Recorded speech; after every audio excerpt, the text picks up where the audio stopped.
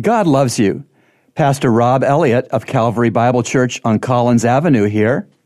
Let's talk about the poverty of Jesus.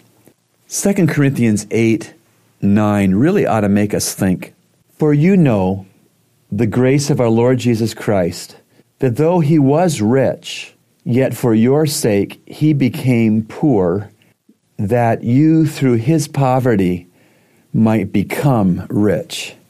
Before the first Christmas, Jesus was very rich. He owned all that heaven contains. He owned all that earth contains. When Jesus came to earth, he owned nothing. He didn't have a home. He didn't have savings.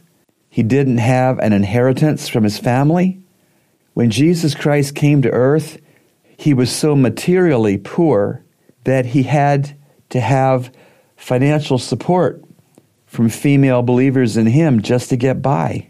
He was so poor materially that at the time of his death, his only belongings were simple pieces of clothing. He was so poor materially that at the time of his death, he didn't even own a grave.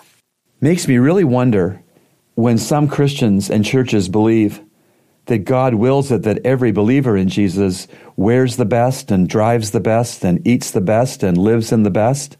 Jesus didn't. Remember, God loves you, and he's proven it with Jesus' cross.